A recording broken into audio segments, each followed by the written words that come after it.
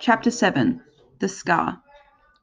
And so I was handed over to Odysseus like a package of meat. A package of meat in a wrapping of gold, mind you. A sort of gilded blood pudding. But perhaps that is too crude a simile for you. Let me add that meat was highly valued amongst us. The aristocracy ate lots of it. Meat, meat, meat. And all they ever did was roast it. Ours was not an age of hot cuisine. Oh, I forgot. There was also bread. Flat bread, that is. Bread, bread, bread, and wine, wine, wine.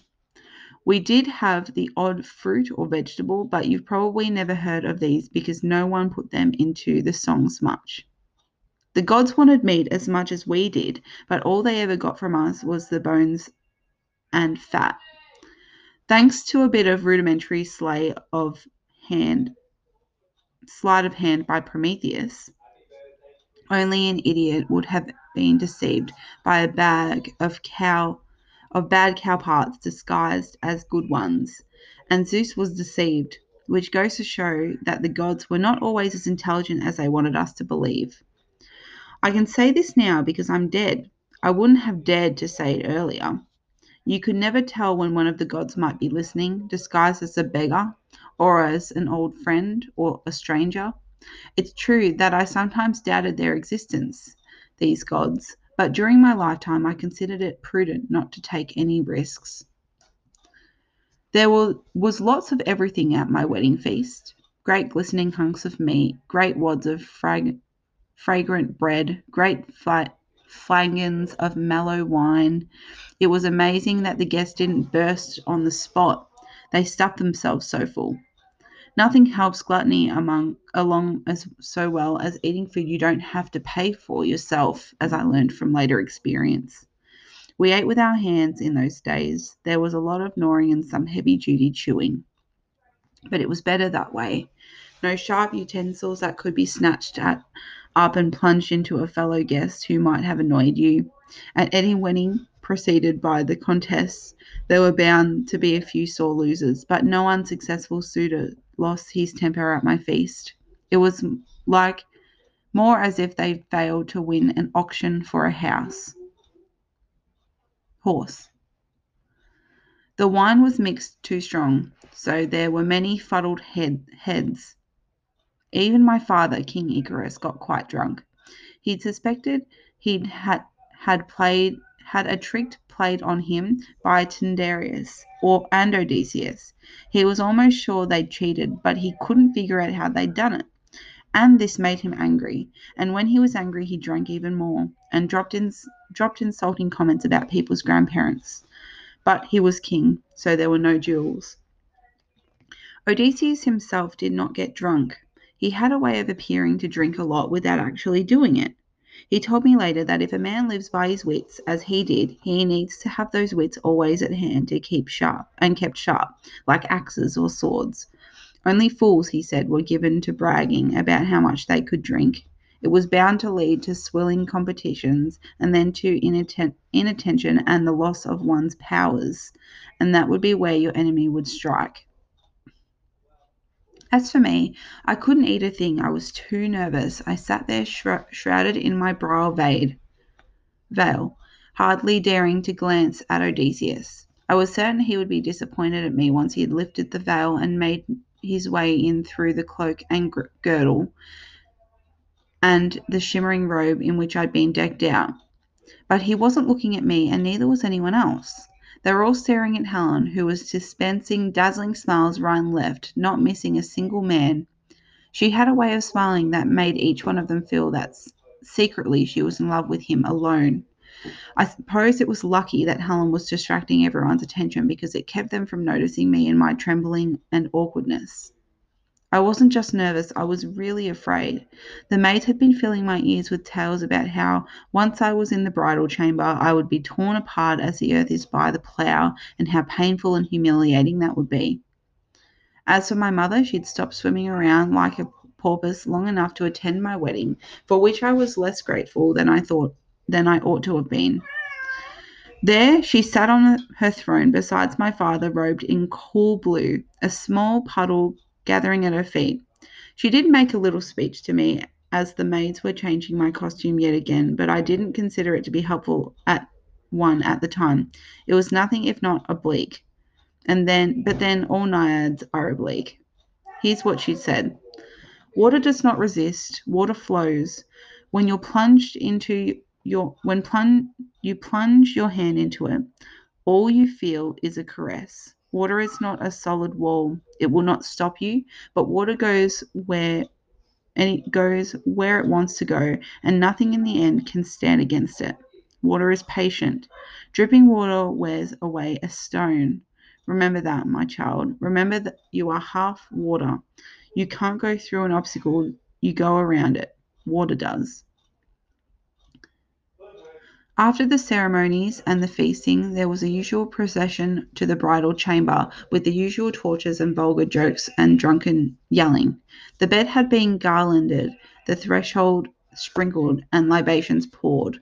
The gatekeeper had been posted to keep the bride from rushing out in horror, and to stop her friends from breaking down the door and rescuing her from when they heard her scream.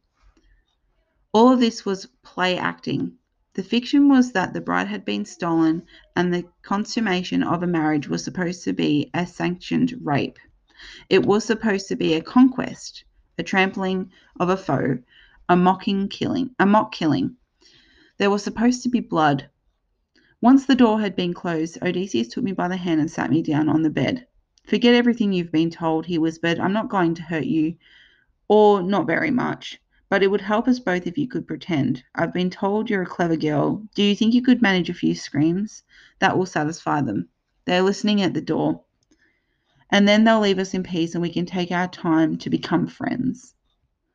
This was one of his greatest secrets as a persuader. He could convince another person that the two of them together faced a common obstacle and that they needed to join forces in order to overcome it.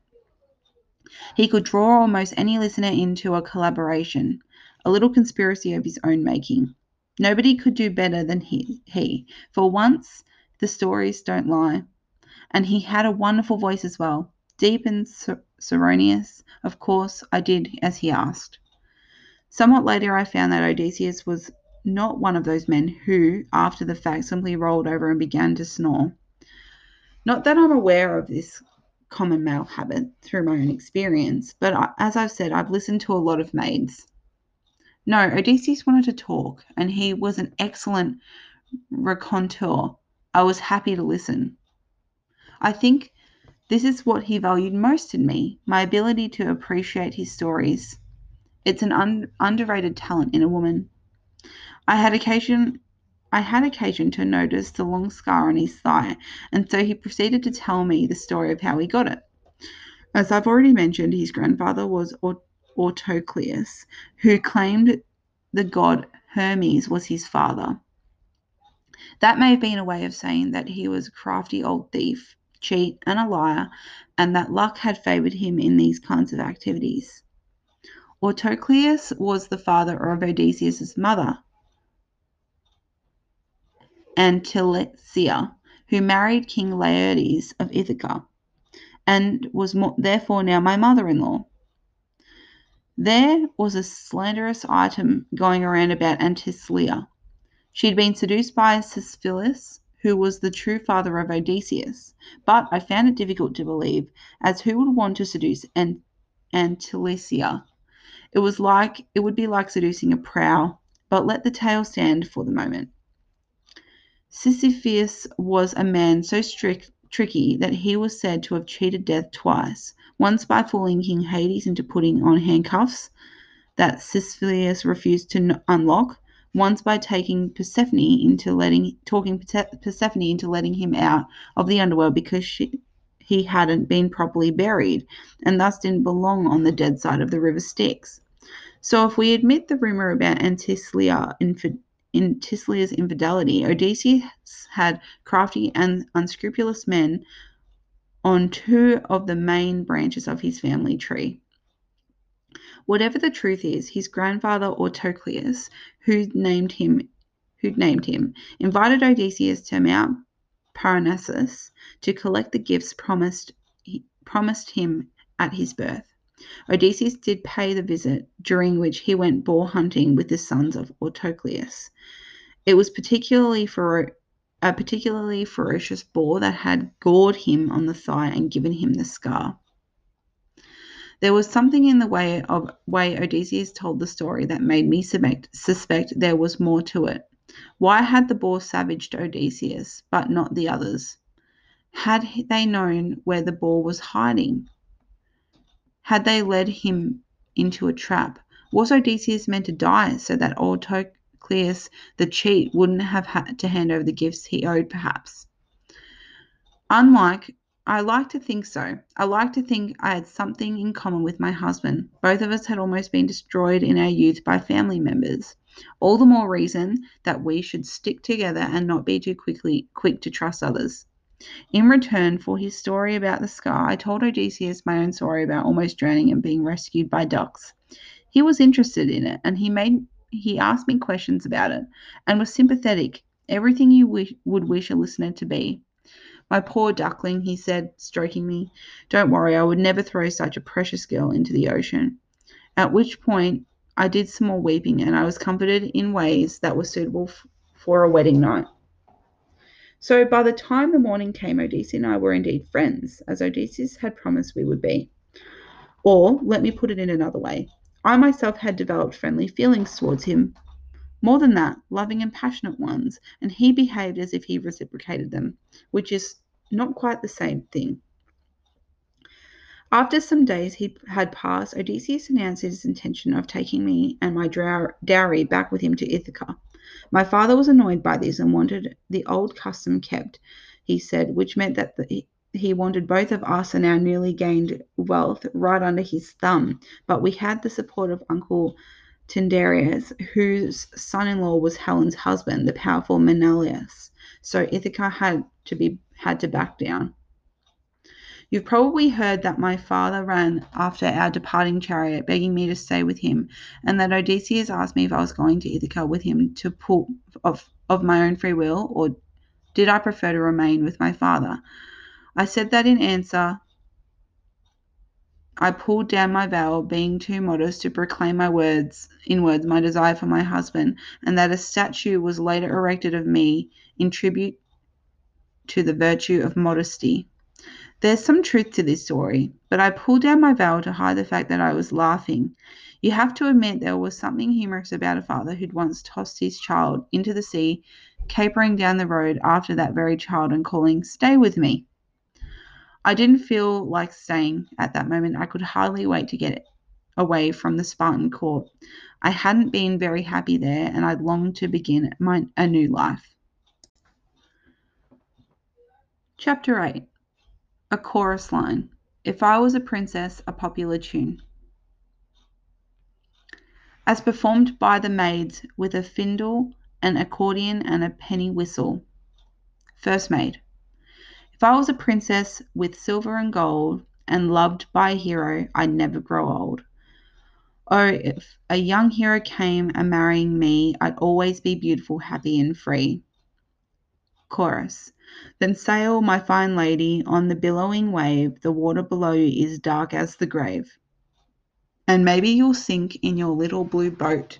It's hope and hope only that keeps us afloat. Second maid.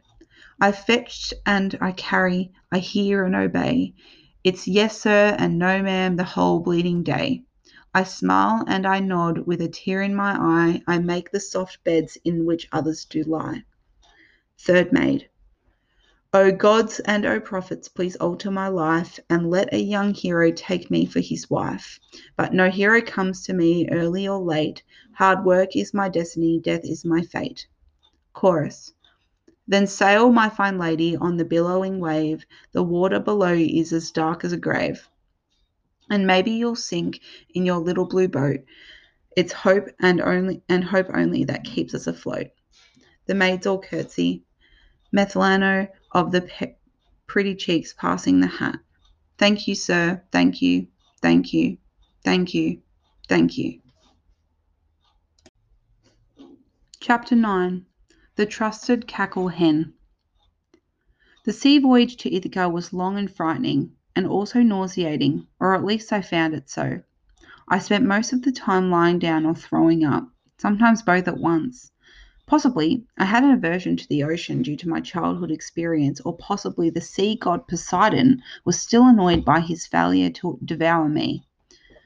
Thus, I saw little of the beauties of sky and cloud that Odysseus reported on his rare visits to see how I was feeling. He spent most of the time either at the bow, peering ahead, I imagined, with a hawk-like gaze, in order to spot rocks and sea serpents and other dangers, or at the tiller, or directing the ship in some way or in some other way. I didn't know how because I'd never been on a ship before in my life. I gained a great opinion of Odysseus since our wedding day and admired him immensely and had an inflated notion of his capabilities. Remember, I was 15. So I had the highest confidence in him and considered him to be a sea captain who could never fail. At last we arrived at Ithaca and sailed into the harbour, which was surrounded by steep rocky cliffs. They must have posted lookouts and lit beacons to announce our approach because the harbour was thronged with people. A certain amount of cheering went on, and a lot of jostling amongst those who wanted to see what I looked like and as I was led ashore. Visible proof of the fact that Odysseus had succeeded in his mission and had brought back a noble bride and the valuable gifts that came with her. That night there was a feast for the aristocrats of the town. I appeared at it wearing a shining veil and one of the best embroidered robes I had brought with me, and accompanied by the maid I had also brought. She was a wedding present to me from my father. Her name was Actorius, and she was not at all happy to be there in Ithaca with me. She hadn't wanted to leave the luxuries of the Spartan palace and her friends amongst the servants, and I didn't blame her. As she was not at all young, even my father would not have been so stupid as to send a blooming girl with me, a possible rival for Odysseus's affections, especially since one of her tasks was to stand sentinel every night outside our bedroom door to prevent interruptions. She did not last long. Her death left me alone in Ithaca, a stranger amongst strange people. I did a lot of secluded weeping in those early days. I tried to conceal my unhappiness from Odysseus, as I did not wish to appear unappreciative, and he himself continued to be as attentive and considerate as he had been at first, although his manner was that of an older person to a child.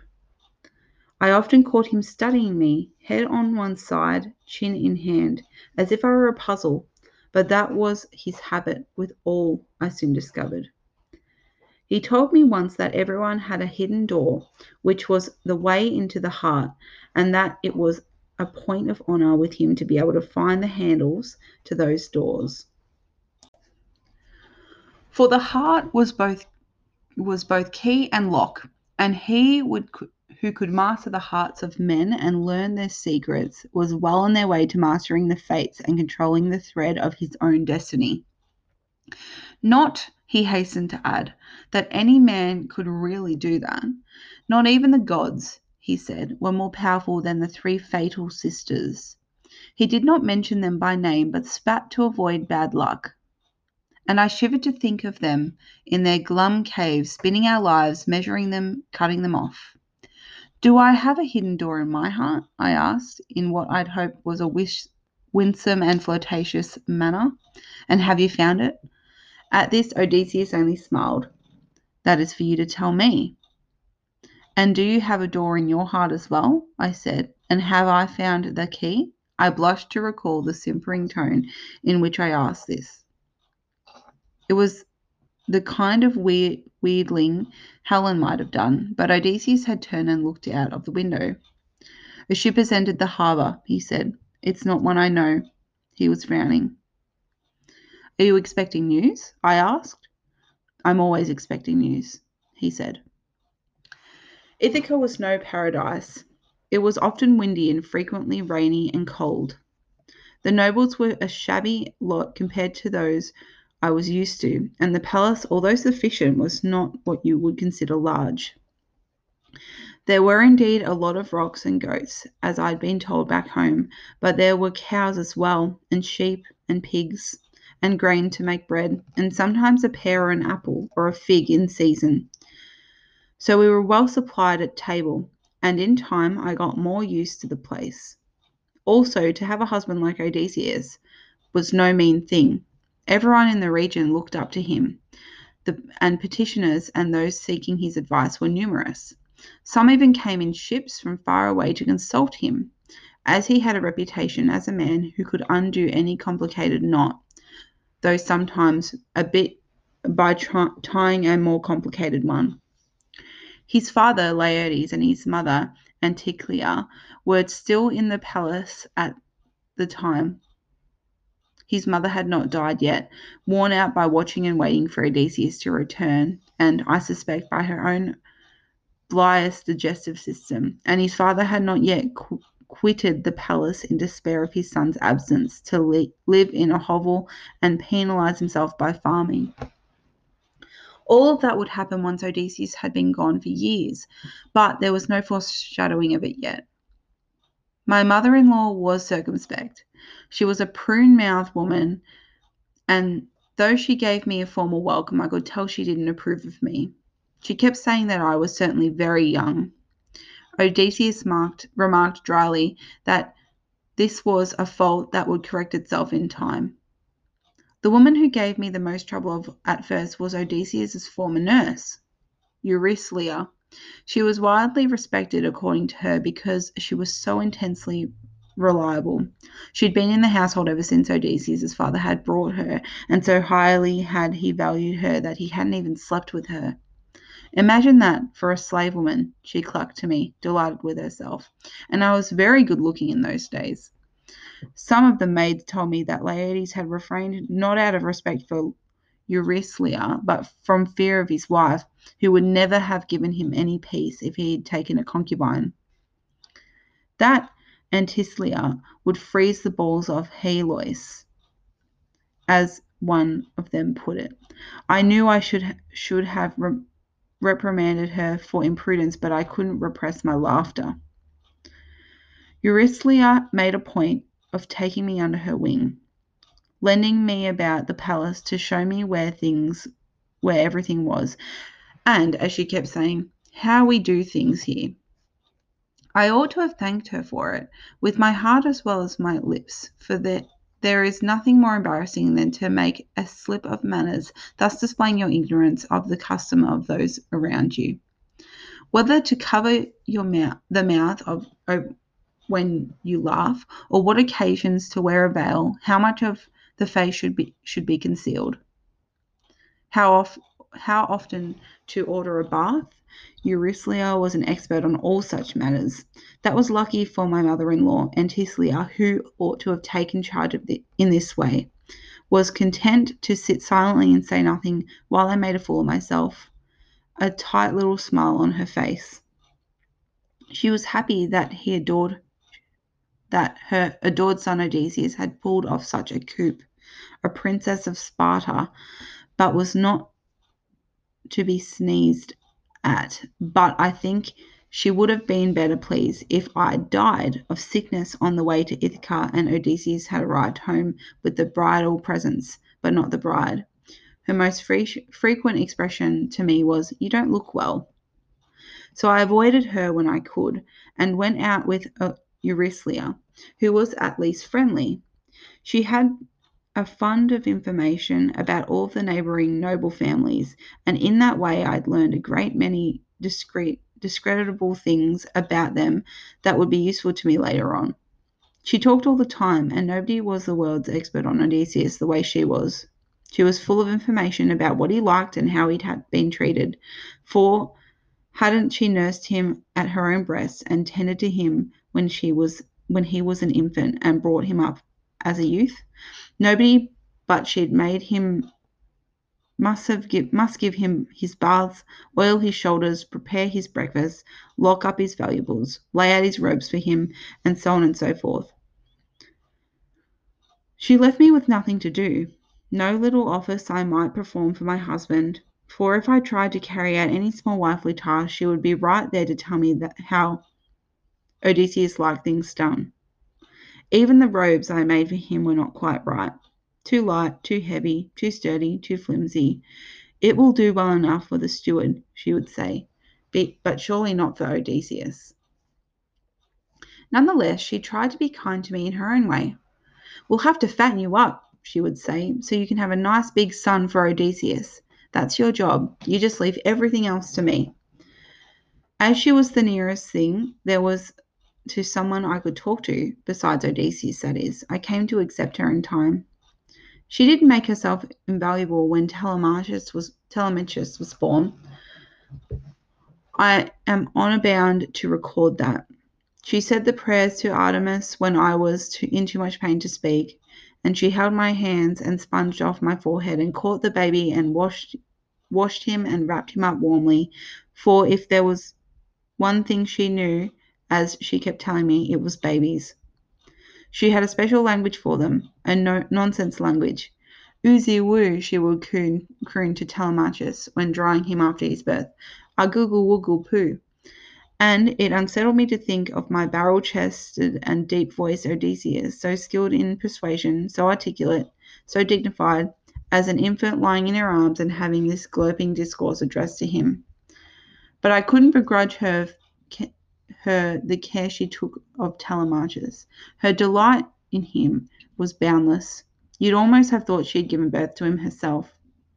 Odysseus was pleased with me. Of course he was. "Helen hasn't borne a son yet," he said, "which ought to have made me glad." And it did. But on the other hand, why was he still, and possibly always, thinking about Helen? Chapter 10. The chorus line. The birth of Telemachus, an idol. 9 months he sailed the wine-red seas of his mother's blood. Out of the cave of dreaded night, of sleep, of troubling dreams he sailed.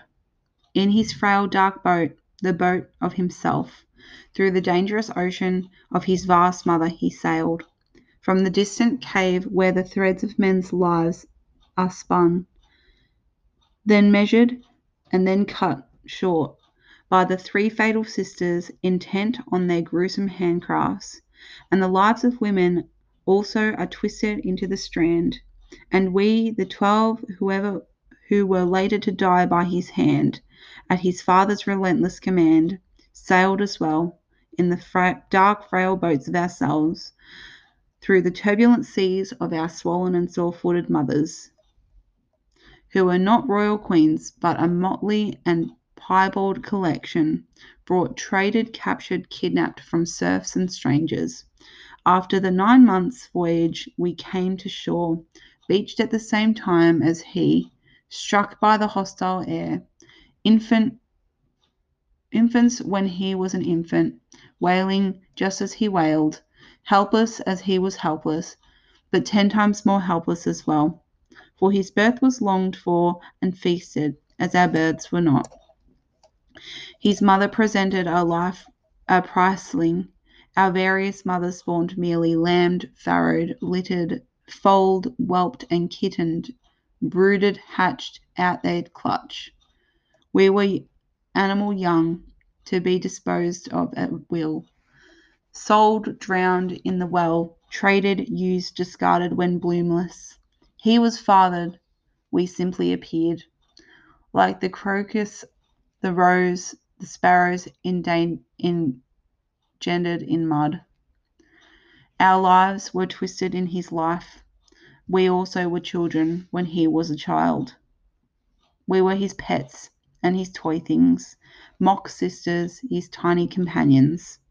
We grew as he grew, laughed also, ran as he ran, through sandier, hungrier, sun-speckled, most days meatless.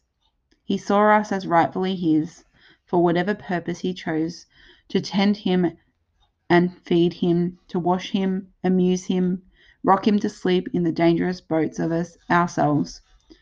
We did not know as we played with him, there in the sand, on the beach of our rocky goat island, close by the harbour, that he was foredoomed to swell to our cold-eyed teenage killer. If we had known that, we would have drowned him back then. Young children are ruthless and selfish. Everyone wants to live. 12 against 1, he wouldn't have stood a chance. Would we? in only a minute when nobody else was looking, pushed his little innocent child's head under the water with our own still innocent childish nursemaid hands, and blamed it on the waves. Will we have had it in us? Asked the three sisters spinning their blood-red mazes, tangling the lives of men and women together. Only they know how events might have been altered. Only they know our hearts. From us you will get no answers. Chapter 11. Helen ruins my life. After a time I became more accustomed to my new home, although I had a little authority within it, what with Eurycleia and my mother-in-law running all domestic matters and making all household decisions. Odysseus was in control of the kingdom naturally, with his father Laertes, sticking his oar in front time to time, either to dispute his son's decisions or to back them up. In other words, there was a standard family push and pull over whose words was to carry the most weight. All were agreed on one thing: it was not mine. Dinner times were particularly stressful. There were too many undercurrents, too many sulks and growlings on the part of the men, and far too many fraught silences encircling my mother-in-law. When I tried to speak to her, as she would never look at me while answering, but would address her remarks to a full stool or a table. As befitted conversation with the furniture, these remarks were wooden and stiff. I soon found it more peaceful just to keep out of things and to confide myself to caring for Telemachus, when Eurycleia would let me. You're barely more than a child yourself, she would say, snatching my baby out of my hands. Here, I'll tend the little darling for a while. You run along and enjoy yourself. But I did not know how to do that. Strolling along the cliffs or by the shore alone like some peasant girl or slave was out of the question. Whenever I went out, I had to take two of the maids with me. I had a reputation to keep up, and the reputation of a king's wife is under constant scrutiny. But they stayed several paces behind me, as was fitting. I felt like a prize horse on parade, walking in my fancy robes while sailors stared at me and townswomen whispered. I had no friend of my own age and station, so these excursions were not very enjoyable, and for that reason they became rarer. Sometimes I would sit in the courtyard, twisting wool into thread and listening to the maids laughing and singing and giggling in the outbuildings as they went about their chores. When it was raining, I would take my weaving into the women's quarters. There, at least, I would have company, as a number of slaves were always at work on the looms. I enjoyed weaving up to a point. It was slow and rhythmical and soothing, and nobody, even my mother-in-law, could accuse me of sitting idle while I was doing it. Not that she ever said a word to that effect, but there is such a thing as silent accusation. I stayed in our room a lot, the room I shared with Odysseus. It was a fine enough room with a view of the sea, though not so fine as my room back in Sparta. Odysseus had made a special bed in it, one of the posts in which was wilted from an olive tree and had its roots still in the ground. That way, he said, no one would ever be able to move or displace this bed, and it would be a lucky omen for any child conceived there.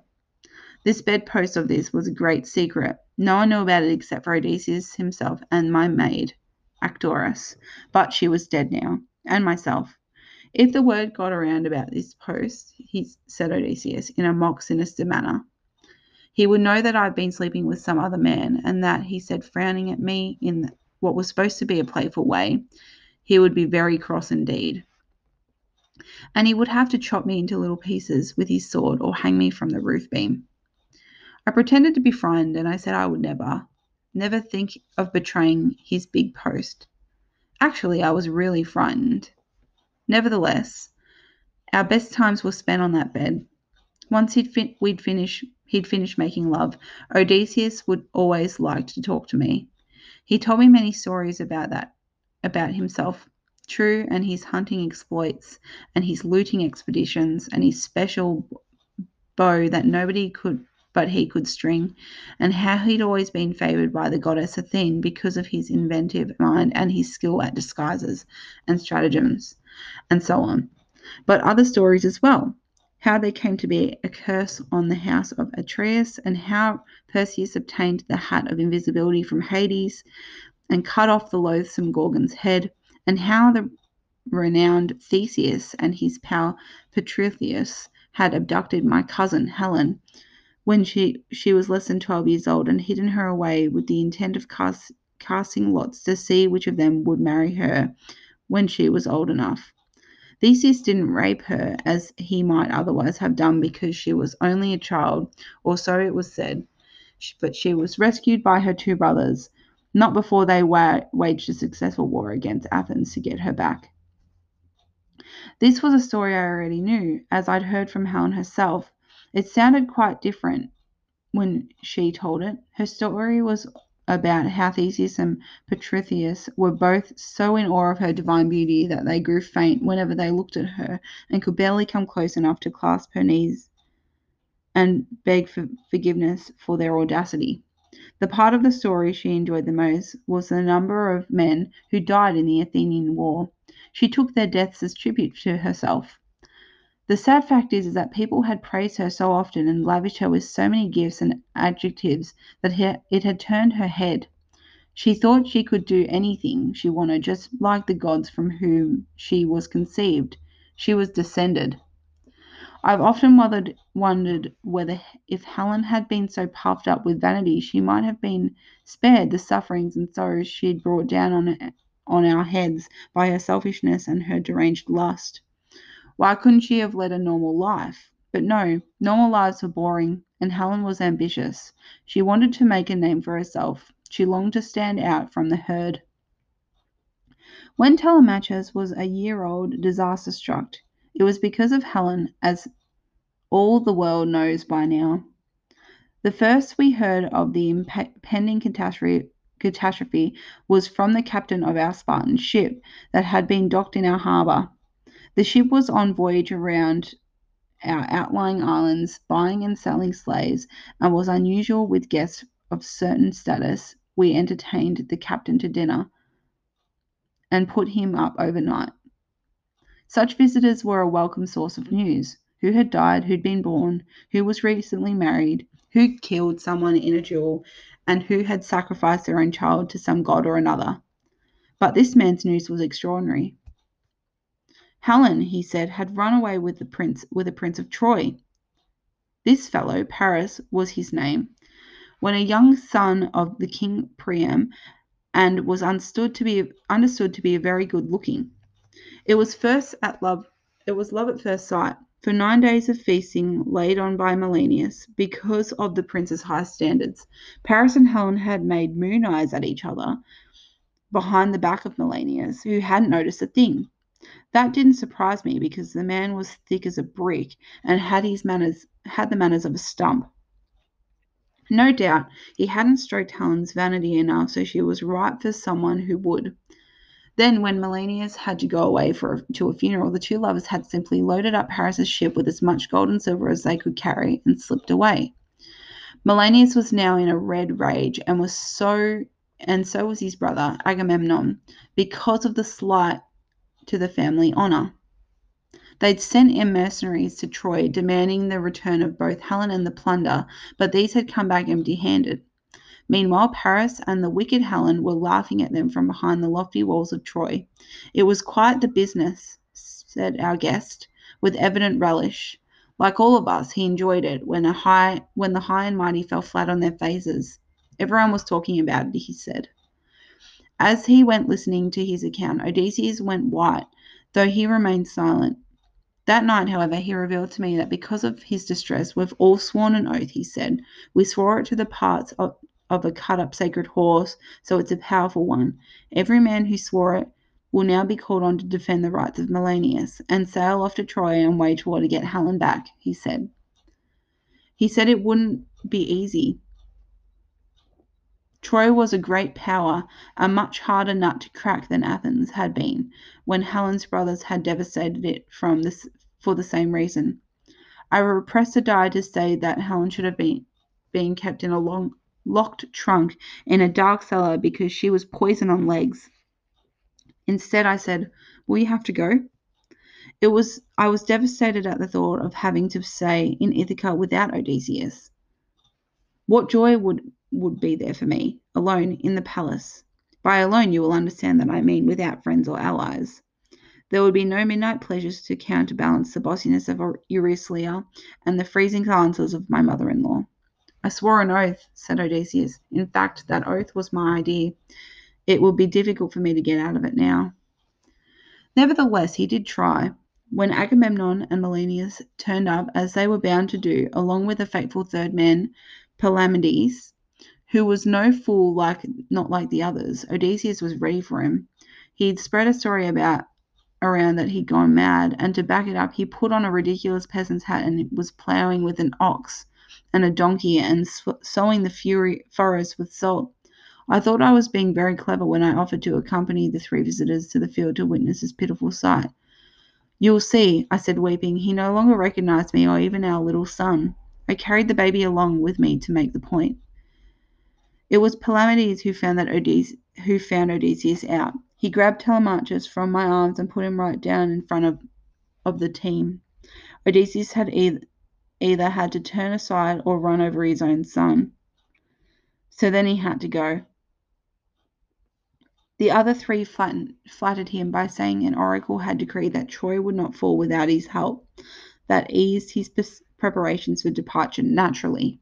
Which of us can resist the temptation of being thought as indispensable? Chapter 12. Waiting. What can I tell you about the next 10 years? Odysseus sailed away to Troy. I stayed in Ithaca. The sun rose, travelled across the sky, set. Only sometimes did I think of it as a flaming chariot of Herlois. The moon did the same, changing from phase to phase. Only sometimes did I think of it as a silver boat of Artemis. Spring, summer, fall, winter followed one another in their appointed rounds. Quite often the wind blew. Telemachus grew from year to year, eating a lot of meat indulged by all. We had news of how the war with Troy was going, sometimes well, sometimes badly. Minstrels sang songs about the notable heroes, Achilles, Ajax, Agamemnon, Menelaus, Hector, Aeneas, and the rest. I didn't care about them. I waited only for news of Odysseus. When would he come back and relieve my boredom? He too appeared in the songs, and I relished those moments. There he was making an inspiring speech. Here he was uniting the quarrelling factions. There he was inventing an astonishing falsehood. There he was delivering sage advice. There he was disguising himself as a runaway slave and sneaking into Troy and speaking with Helen herself, who, the song proclaimed, had bathed him and anointed him with her very own hands. I wasn't so fond of that part. Finally, there he was concocting the stratagem of the wooden horse filled with soldiers. And then the news flashed from beacon to beacon. Troy had fallen. There were reports of a great slaughtering and looting in the city. The streets ran red with blood. The sky above the palace turned to fire. Innocent boy children were thrown off a cliff, and the Trojan women were parceled out as plunder. King Priam's daughters among them. And then, finally, the hoped-for news arrived well. The Greek ships had set sail for home. And then nothing. Day after day, I would climb up to the top floor of the palace and look out over the harbour. Day after day, there was no sign. Sometimes there were ships, but never the ship I longed to see. Rumours came carried by the ships. Odysseus and his men had gotten drunk at their first port of call, and the men had mutinied, and no, said others, they'd eaten a magic plant that had caused them to lose their memories, and Odysseus had saved them by having them tied up and carried onto the ships. Odysseus had been in a fight with a giant one-eyed Cyclops, and it was only a one-eyed tavern keeper, said the other. And the fight was over a non-payment of a bill. Some of the men had been eaten by cannibals, and said some. No, it was just a brawl of the usual kind, and others were with ear bitings and nosebleeds and stabbings and eviscerations. Odysseus was the guest of a goddess on an enchanted isle, said some. She turned his men into pigs. Not a hard job in my view, but had turned them back into men because she'd fallen in love with him and was feeding him unheard of delicacies prepared by her own immortal hands. And the two of them made love deliriously every night. No, said others, it was just an expensive whorehouse, and he was sponging off the madam. Needless to say, the minstrels took up these themes and embroidered them considerably. They always sang the noblest versions in my presence, the ones in which Odysseus was clever, brave, and resourceful, and battling supernatural monsters and beloved by goddesses. The only reason he hadn't come back was that a god, the sea god, Poseidon, according to some, was all against him because of the Cyclops.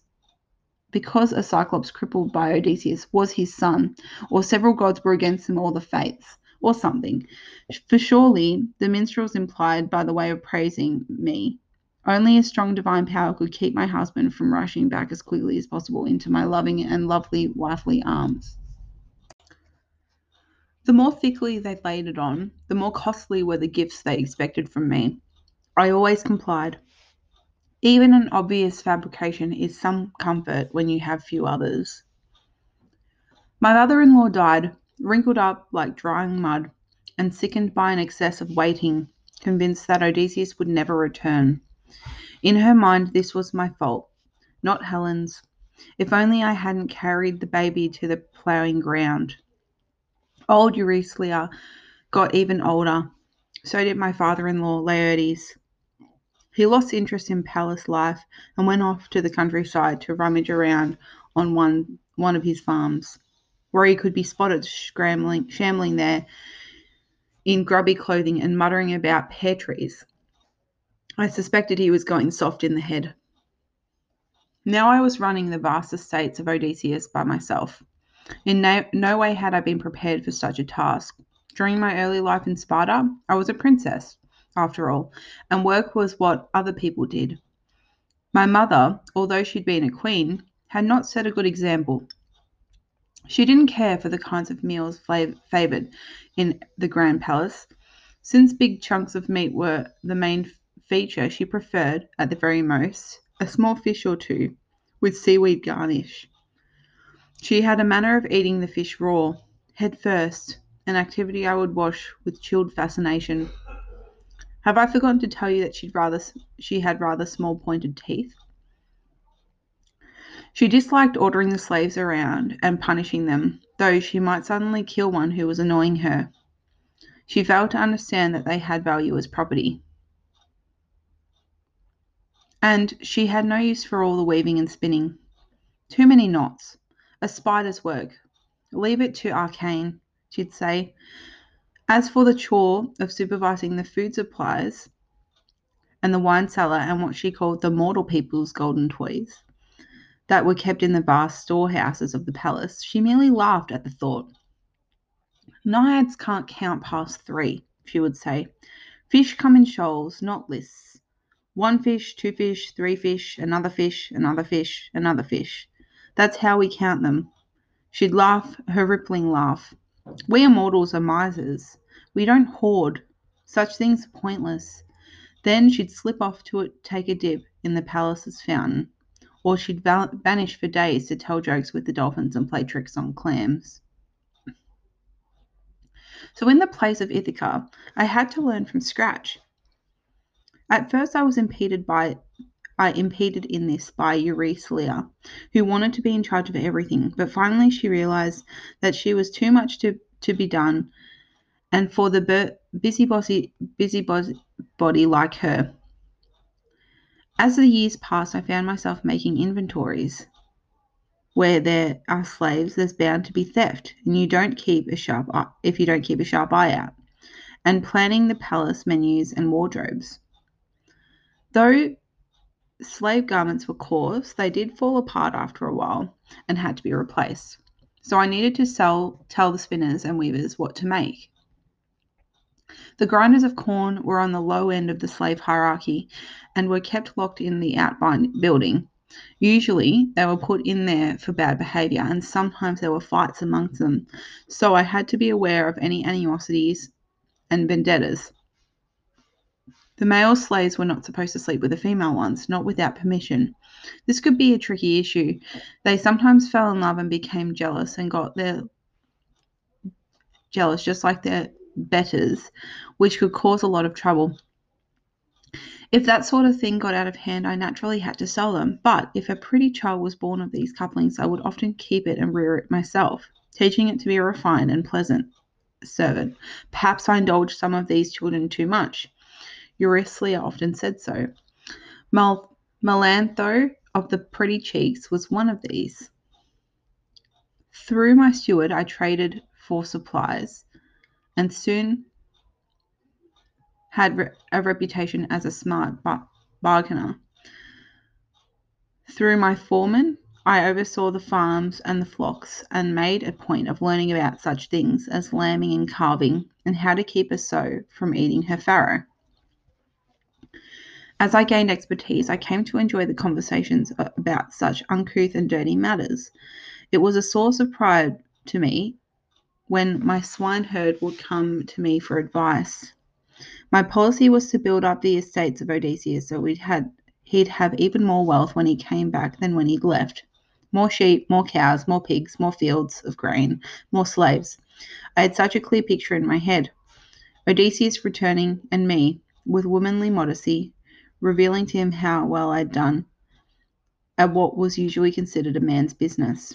On his behalf, of course, always for him, how his face would shine with pleasure, how pleased he would be with me. You're worth 1,000 Helens, he would say, wouldn't he? And then he'd clasp me tenderly in his arms.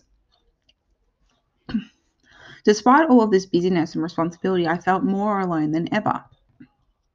What wise counselors did I have? Who could I depend on, really, except myself? Many nights I cried myself to sleep or prayed to the gods to bring me either my beloved husband or a speedy death. Euryslia would draw me a soothing baths and bring me comforting evening drinks, though these came with a price. She had an irksome habit of reciting folk sayings designed to stiffen my upper lip and encourage me in my dedication and hard works as such. She who weeps when the sun's in the sky will never pile the platter high. Or, she who waits her time in moan will ne'er eat cow when it's grown. Or, mistress lazy, slaves get bold, will not do what they are told, act the thief or whore or knave, spare the rod and spoil the slave. And more of that ilk. If she'd been younger, I would have slapped her. But her exhaustions must have had some effect because during the daytimes I managed to keep up the appearance of cheerful and hopeful, if not for myself, at least for Telemachus. I'd tell him stories of Odysseus, what a fine warrior he was, how clever, how handsome, and how wonderful everything would be once he got home again. There was an increasing amount of curiosity about me, as there was bound to be about the wife, or was it the widow, of such famous man. Foraging ships came to call with more frequency, bringing new rumours. They brought also the occasional feeler. If Odysseus were proved to have died, the gods forfend, might I perhaps be open to other offers? Me and my treasures. I ignored these hints since news of my husband, dubious news but news, continued to arrive. Odysseus had been to the land of the dead to consult the spirits, said some. No, he'd merely spent the night in a gloomy old cave full of bats, said others. He'd made his men put wax in their ears, said one, while sailing past the alluring sirens, half bird, half woman, who enticed men to their island and then ate them, though he tied himself to the mast so that he could listen to the irresistible singing without jumping overboard. No, said another, it was a high-class Sicilian knocking shop. The courtesans were known for their musical talents and their fancy feathered outfits. It was hard to know what to believe. Sometimes I thought people were making things up just to alarm me and to watch my eyes fill with tears. There is a certain zest to be had in tormenting the vulnerable. Any rumor was better than none, however, so I listened avidly to all, but after several more years the rumors stopped coming altogether. Odysseus seemed to have had vanished from the face of the earth.